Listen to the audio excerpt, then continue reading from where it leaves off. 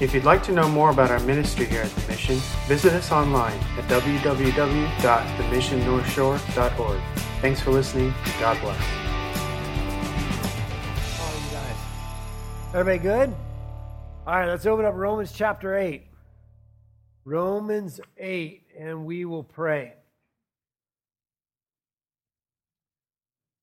Lord, we remind ourselves this morning that what we're opening at this time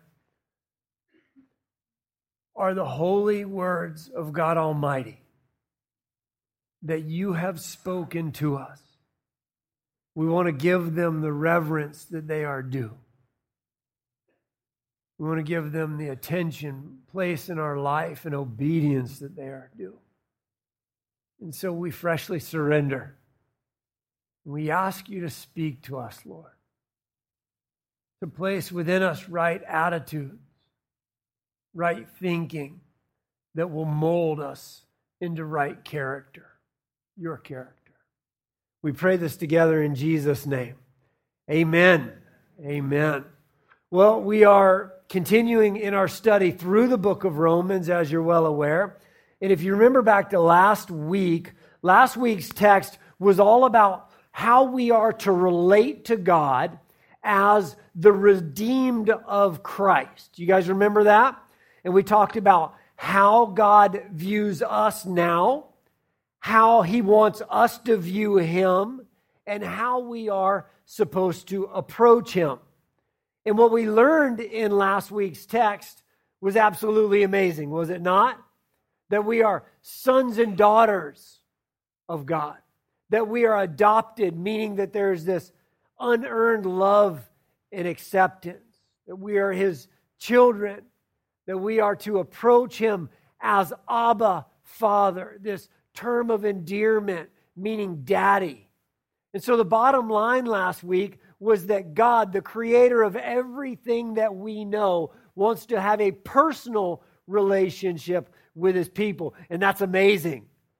And that is a mind-blowing truth from the Word of God. Sometimes we probably get too used to hearing it. And it's like, yeah, he wants a personal relationship. No, the God creator of everything that we know wants to be intimate in your life. He wants to be involved in the details of your life.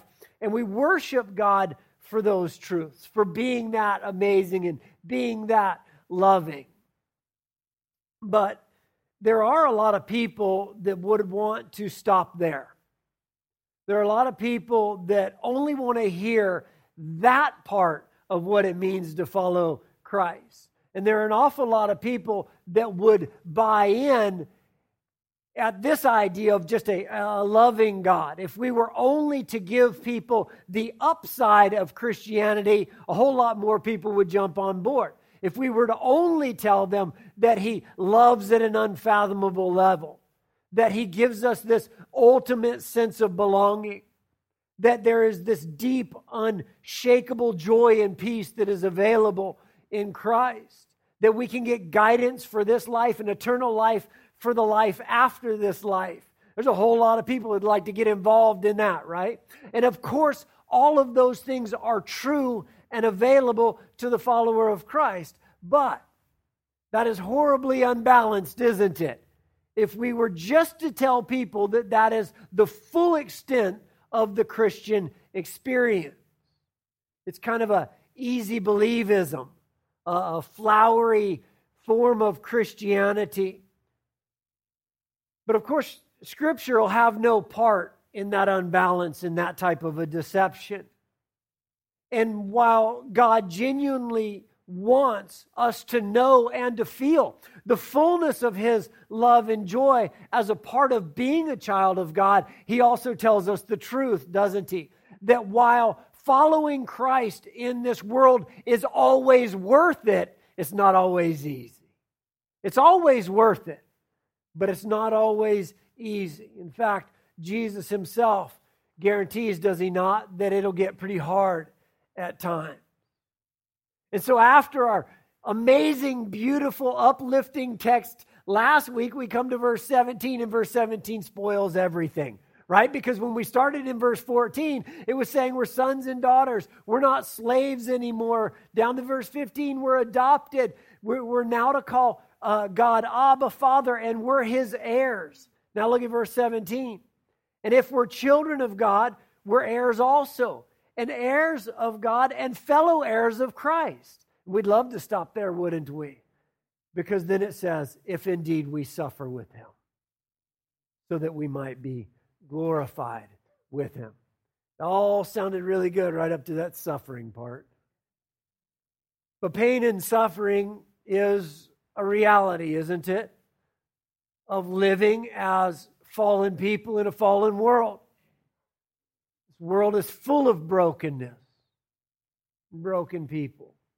Things are not right now the way that God intended things to be. When God created, He created everything right and good. When humanity sinned and rebelled against God, the world fell into corruption.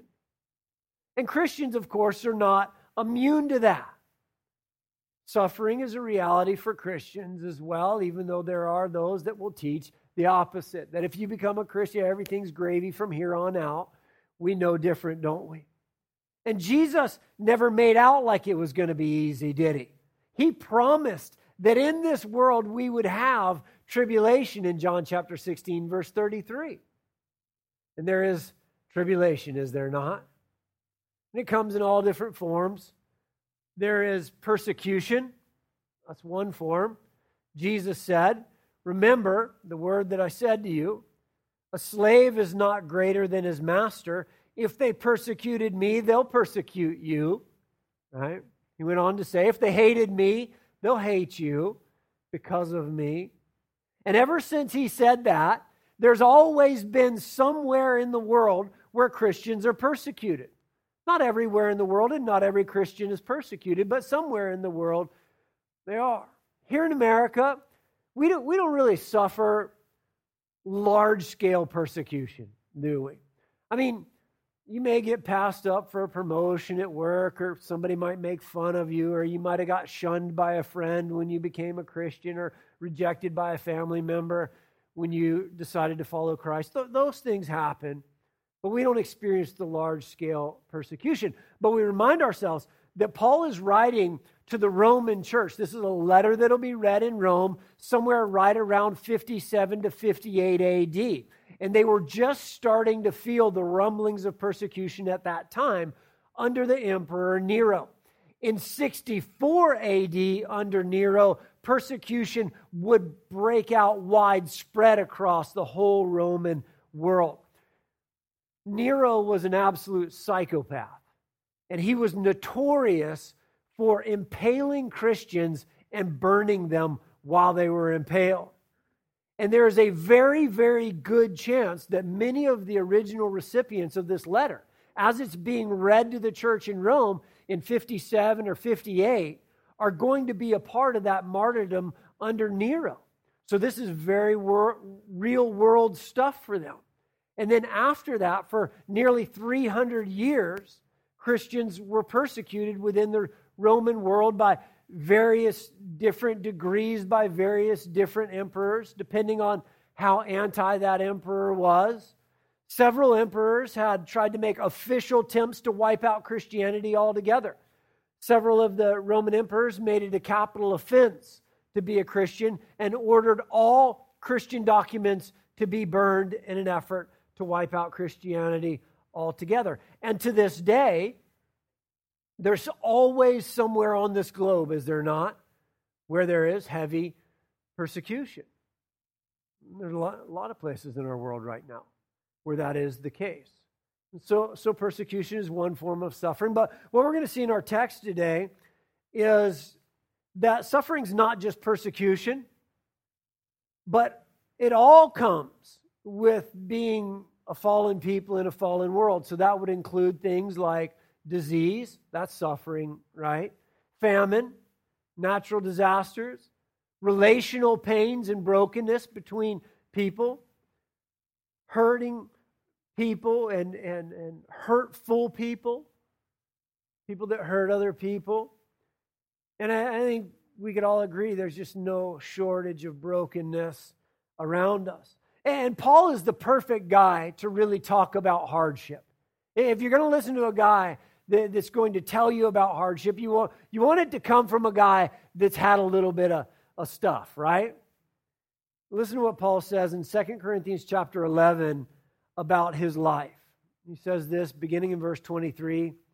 He says, I've been in far more labors, far more imprisonments. I've been beaten times without number. He can't even remember how many times he's been beaten. Often in danger of death.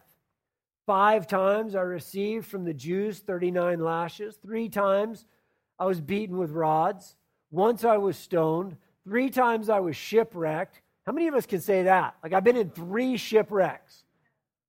A night and a day I spent in the deep, meaning that he was like lost at sea for a whole night and a day. I've been in frequent journeys, in dangers of rivers, dangers of robbers, dangers of countrymen, dangers of the Gentiles, in dangers in the city, in dangers in the wilderness, dangers in the sea, dangers among false brethren. Pretty much everywhere he went, it was just danger.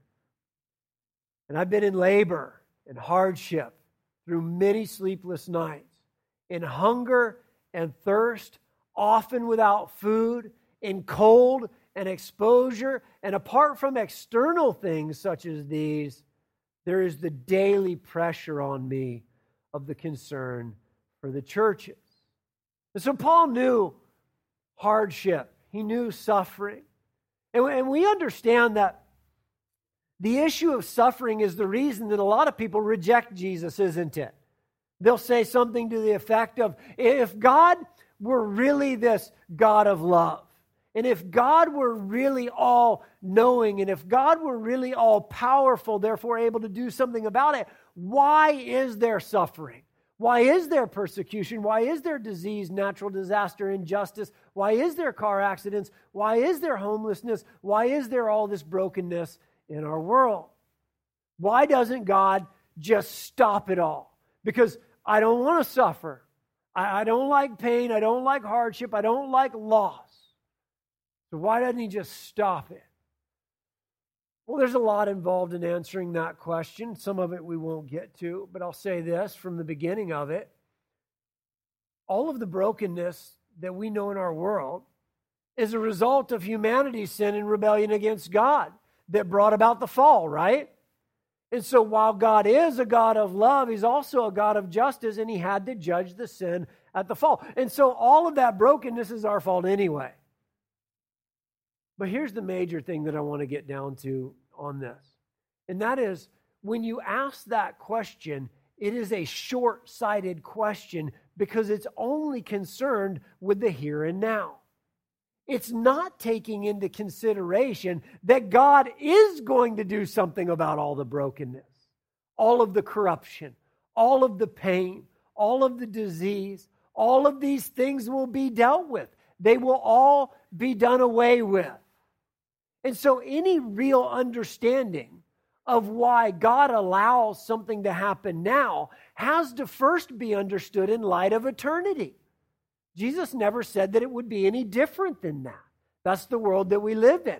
Suffering now, glory later. Jesus said in John chapter 16, verse 33, he says, "These things I have spoken to you, so that in me you may have peace." Notice what you're supposed to have. You're supposed to have peace. In the world, in the temporary, in the here and now, you're going to have what? Yeah, tribulation, suffering. But take courage, I've overcome the world. Now we remind ourselves that when Jesus wrote this, his disciples were incredibly troubled.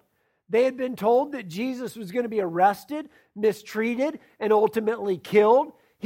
They were told that they were going to flee in fear and all desert him. They were told all of these bad things were coming upon them in the very, very near future. Peter was told that he was going to be put to death and martyred, and so they're a very troubled bunch. But what is Jesus telling them?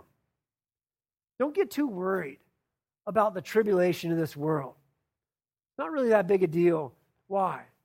Because there's way more beyond this world. I've overcome this world. There's a whole lot more on the other side than there is on this side. And so what he's trying to instill in you and I, whatever we go through, whatever pain we suffer, whatever disease we contract, whatever horrible thing somebody does to us, whatever happens, we got to view it all with an eternal perspective. This is not the way that it'll always be. And see, that's the point that Paul's making in verse 18. So look at verse 18. What does he say? For I consider the sufferings of this present time are what? Not worthy to be compared with the glory to be revealed to us. Suffering and glory. These are themes throughout the Bible. Suffering and glory were both the experience of Jesus Christ, and suffering and glory are both the experience of his people now. We have been united in Christ in both of these things. We're united in Christ in the sufferings that are attached to ministry in this fallen world, and we're united with Christ in the glory that is to be revealed in the life after them. The sufferings of this present day and the glory to be our comfort. Jesus always told us it would be that way, did he not? We'll suffer in this world. There will be hardship. There will be tribulation. But there is glory beyond. He comforts us with this. He comforted his disciples with it. In that same context of telling them about all of the bad things that was about to happen to him in just a few hours, that he would be arrested, that they would flee in fear, and all of the things that were attached to that, he said this in John chapter 14. He said, do not let your heart be troubled. So Jesus just told them, he's dying, he's going away, they're going to be scared and flee. He says, don't worry about that. Don't let your heart be troubled. Have faith. Believe in God, believe also in me. Why? Because in my Father's house are many dwelling places. If it were not so, I would have told you, for I go to prepare a place for you. And if I go and prepare a place for you, I'll come again and receive you to myself. And then what does he say? For where I am, there you will be also. He says, guys, things are going to get really dark. Your next few days, he was telling them, are going to be really dark and really hard. Don't even worry about that stuff. Don't even sweat that stuff. Because no matter what happens, guess what's going on? I'm going to prepare a place for you, and where I am, there you will be. That was the point of verse 18. Suffering and glory are inseparable in the Christian experience, but they're not comparable. That's what we got to get a hold of, church. Suffering and glory are inseparable in the Christian experience, but they're not comparable. They are beyond comparison. To the suffering that we know now and the glory that is to come. Paul says a very similar thing in 2 Corinthians chapter 4. Look at what it says here. For momentary light affliction is producing for us an eternal weight of glory that is far beyond all comparison. I like the way the New Living Translation puts this verse. It puts it like this. For our present troubles are small and won't last very long. Yet they produce for us a glory that vastly outweighs them and will last forever. And so what are we to do about it? So we don't look at the troubles that we can see now. Rather, we fix our gaze on the things that cannot be seen. Why? Because Jesus has gone to prepare a place for us. So we fix our gaze on the things that cannot be seen. For the things that we see now, they'll soon be gone. But the things we cannot see will last forever. Now, go back to that last slide. For 2 Corinthians 4:17, that one.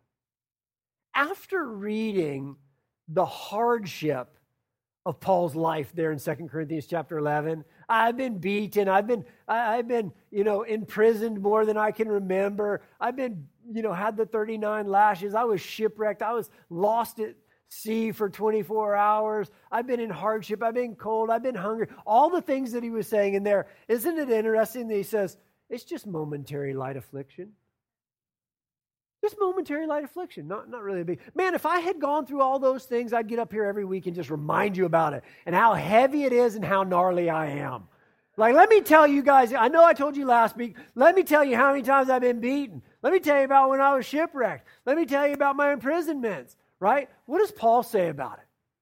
Not a big deal. Just this momentary light affliction of 30 years of being persecuted.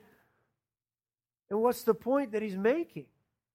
The magnificence of the glory of God yet to be revealed is so much greater than anything that we could possibly suffer in this temporary world.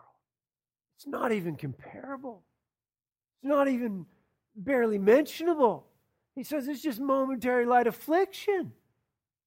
Guys, that's the perspective that we're supposed to walk around with. We live here now, but we should have that glory in our hearts. It is allowed to bring us comfort, that brings us joy and peace as we go through this world. The next thing that Paul points out in our text here in verse 19 is that the suffering and corruption that entered our world at the fall is not limited to people, but it also took down all of creation. That creation fell, suffered, and was corrupted at that time too. Look at verse 19.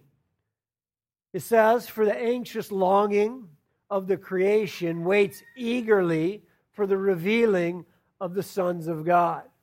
For the creation was subjected to futility, not willingly, but because of him who subjected it in hope, that the creation itself also might be set free from its slavery to corruption into freedom of the glory of the children of God. For we know that the whole creation groans and suffers the pains of childbirth together until now."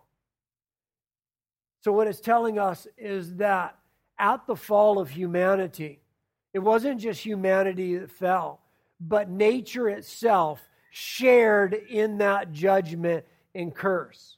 Following Adam's disobedience, one of the judgments that is pronounced there in Genesis chapter 3, verse 17, is cursed is the ground because of you.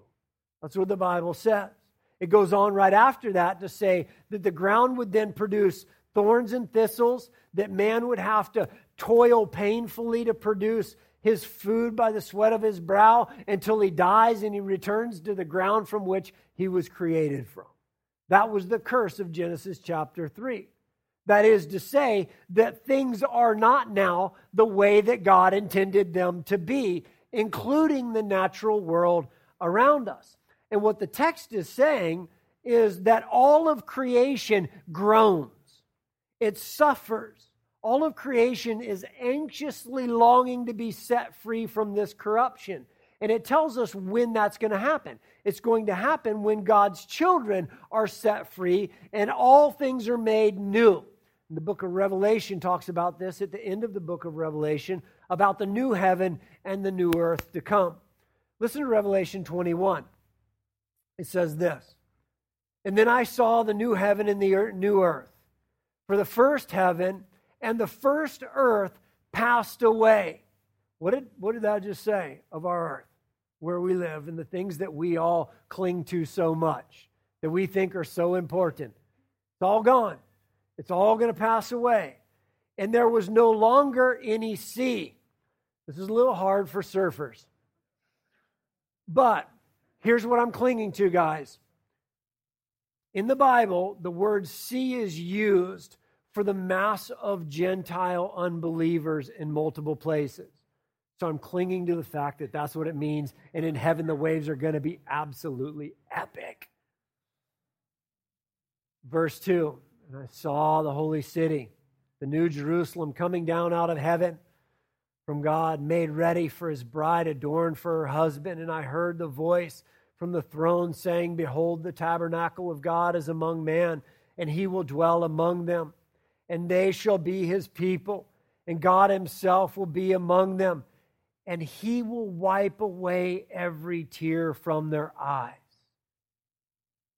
And there will no longer be any death, and there will no longer be any mourning or crying or pain, the first things have passed away. And he who sits on the throne said, behold, I am making all things new. And when we get to chapter 22, in verse 3, it says this, no longer will there be a curse upon anything. And so Genesis chapter 3, the curse is pronounced. Revelation chapter 22, the curse is removed. And all things are restored to the way that God intended them to be. Now we live in the time in between. It says that the earth will be done away with. You can read there in 1 Peter chapter 3. It says a whole lot more about it, but I'll just give you the gist of it here in 2 Peter 3:10. Look at what it says. And the heavens will pass away with a roar, and the elements will be destroyed with intense heat, and the earth and its works will be burned up. And since all these things are to be destroyed in this way, what sort of people ought we be in our holy conduct and godliness? Did you guys get that?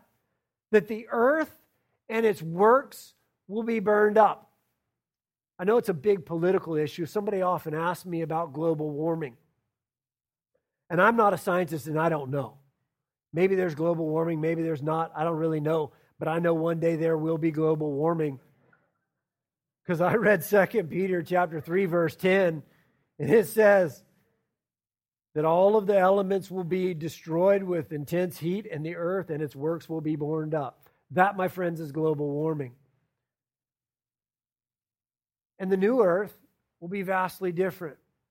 It's an interesting thing, and we don't have the time to do the study of it now, but if you go through the Old Testament, there's a lot of information about this new earth and this whole process where God does away with the old earth and brings in a new earth. And sometimes it's pictured as clothing. God changes the garments of the earth. Sometimes it's different things. You see it throughout the Psalms. You see it through Isaiah. But what we find out is the earth is a vastly different place then. And this just kind of is an interesting picture to me in Isaiah chapter 11. It kind of gives us a sense that we have no idea of what is to come. It's going to be vastly different. Listen to Isaiah chapter 6 and just kind of a picture of what is to come. It says, and the wolf will dwell with the lamb, and the leopard will lie down with the young goat, and the calf and the young lion and the fatling together, and a little boy will lead them. Like there's going to be a little boy with a pet lion walking, he's going to put his leash on a lion like, come on, little lion. And they're going to be walking down the sidewalk. The cow also and the bear will graze. Their young will lie down together. The lion will eat straw like an ox. A nursing child will play at the hole of a cobra. The weaned child will put his hand in the viper's den. Right? You're going to send your kids out to play. Hey, go play with the snakes or something. You know? Like, the earth will be restored to this state that we don't know. Its original intention. Where there wasn't any pain, where there wasn't any violence, where there wasn't any of those things. And what verse 23 says is that we should long for that. There should be a part of our heart that is longing for that final restoration with the Lord. Look at verse 23, Romans 8:23 there in your Bible. It says, not only this, but we also ourselves, having the first fruits of the Spirit, even we ourselves groan within ourselves, wanting eagerly for our adoption as sons and the redemption of our body. There's a few things in there, but let me try to unpack it real quickly. What it's saying is we have the Holy Spirit as first fruits. That means that's how we got saved. How you first got saved was the regenerating work of the Holy Spirit. The Holy Spirit is the evidence that we belong to Christ, Romans 8:10. We talked about that 2 weeks ago. And the Holy Spirit is the pledge of your eternity. Ephesians 1:13 and 14 say this. In Him, you also, after listening to the message of truth, the gospel of your salvation, having also believed, you were sealed in Him with the Holy Spirit of promise, who is given as a pledge of our inheritance, with the view to the redemption of God's own possession, to the praise of His glory. one of the things that the Holy Spirit does in our life is He seals us in Christ, and He is now a pledge of what is future for us in glory with the Lord. But the Holy Spirit is just the down payment. That's what it's saying. Just that first installment, that small taste of what is to come, which is the glory to be revealed to us later, the fullness of joy in the presence of the Lord. And so what that does, though, for us now is it leaves us in this tension in this world now.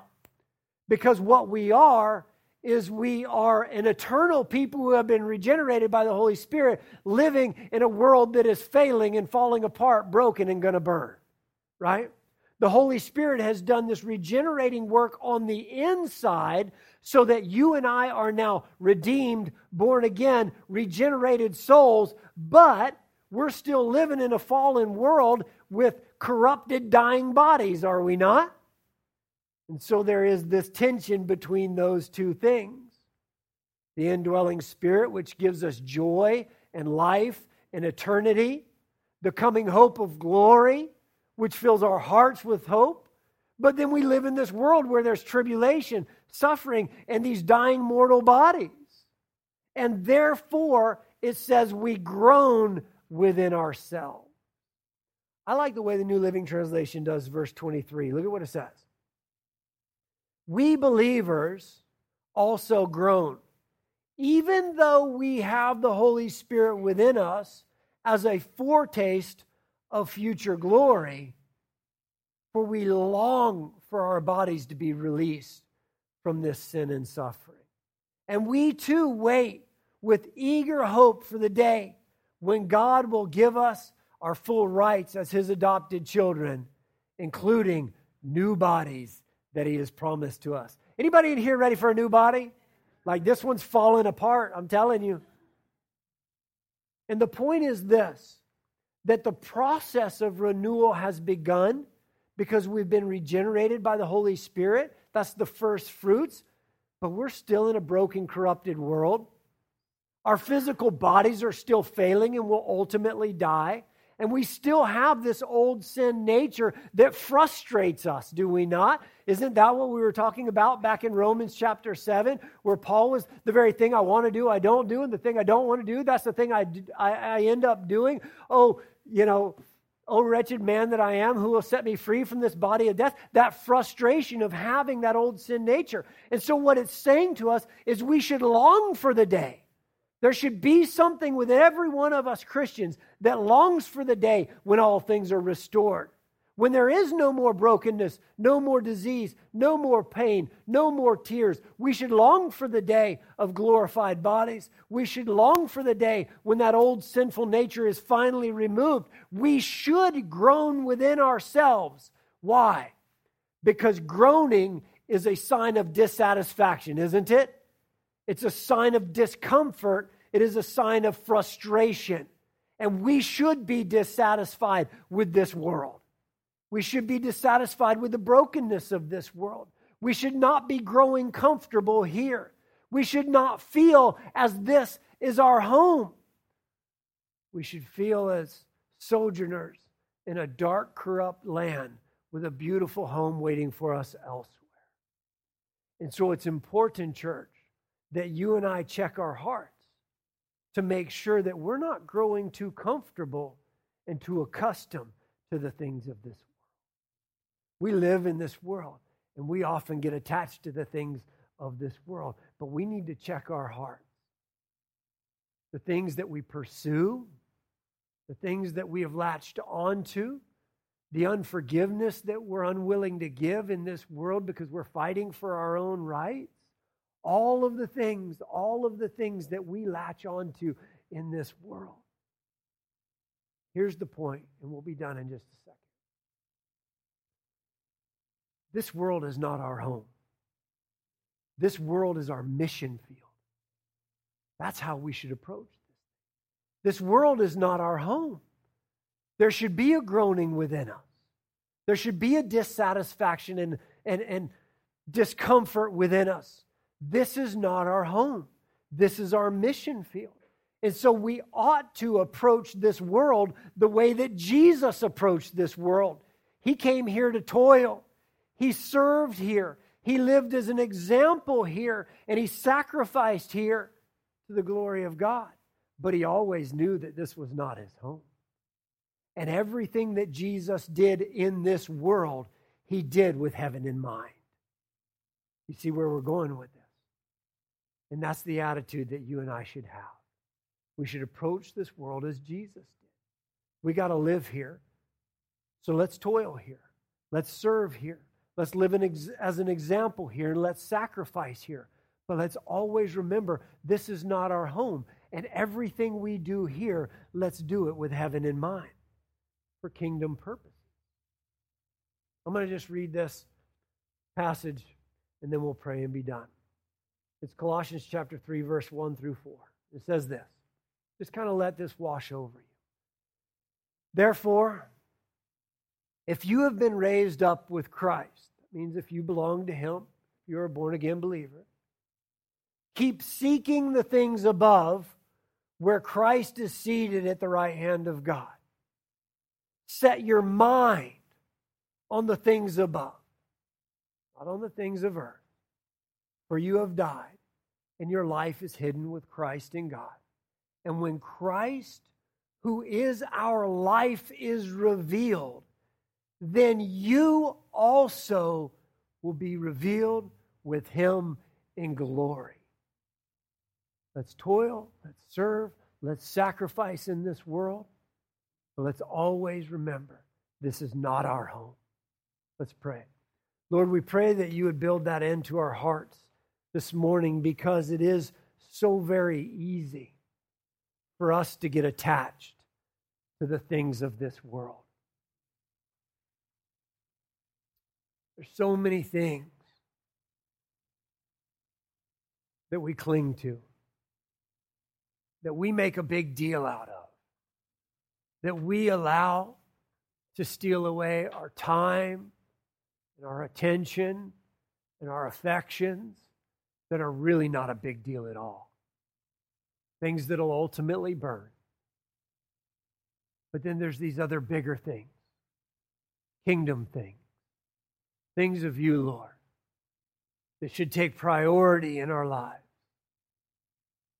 So we ask, Lord, that you would now this morning reprioritize our lives rightly, according to the things that are important. And let us look upon all of those other things as just secondary things that will rust, that will rot, and that will ultimately burn. And let us live for that which will never burn, the things of you. Pray this together in Jesus' name. Amen.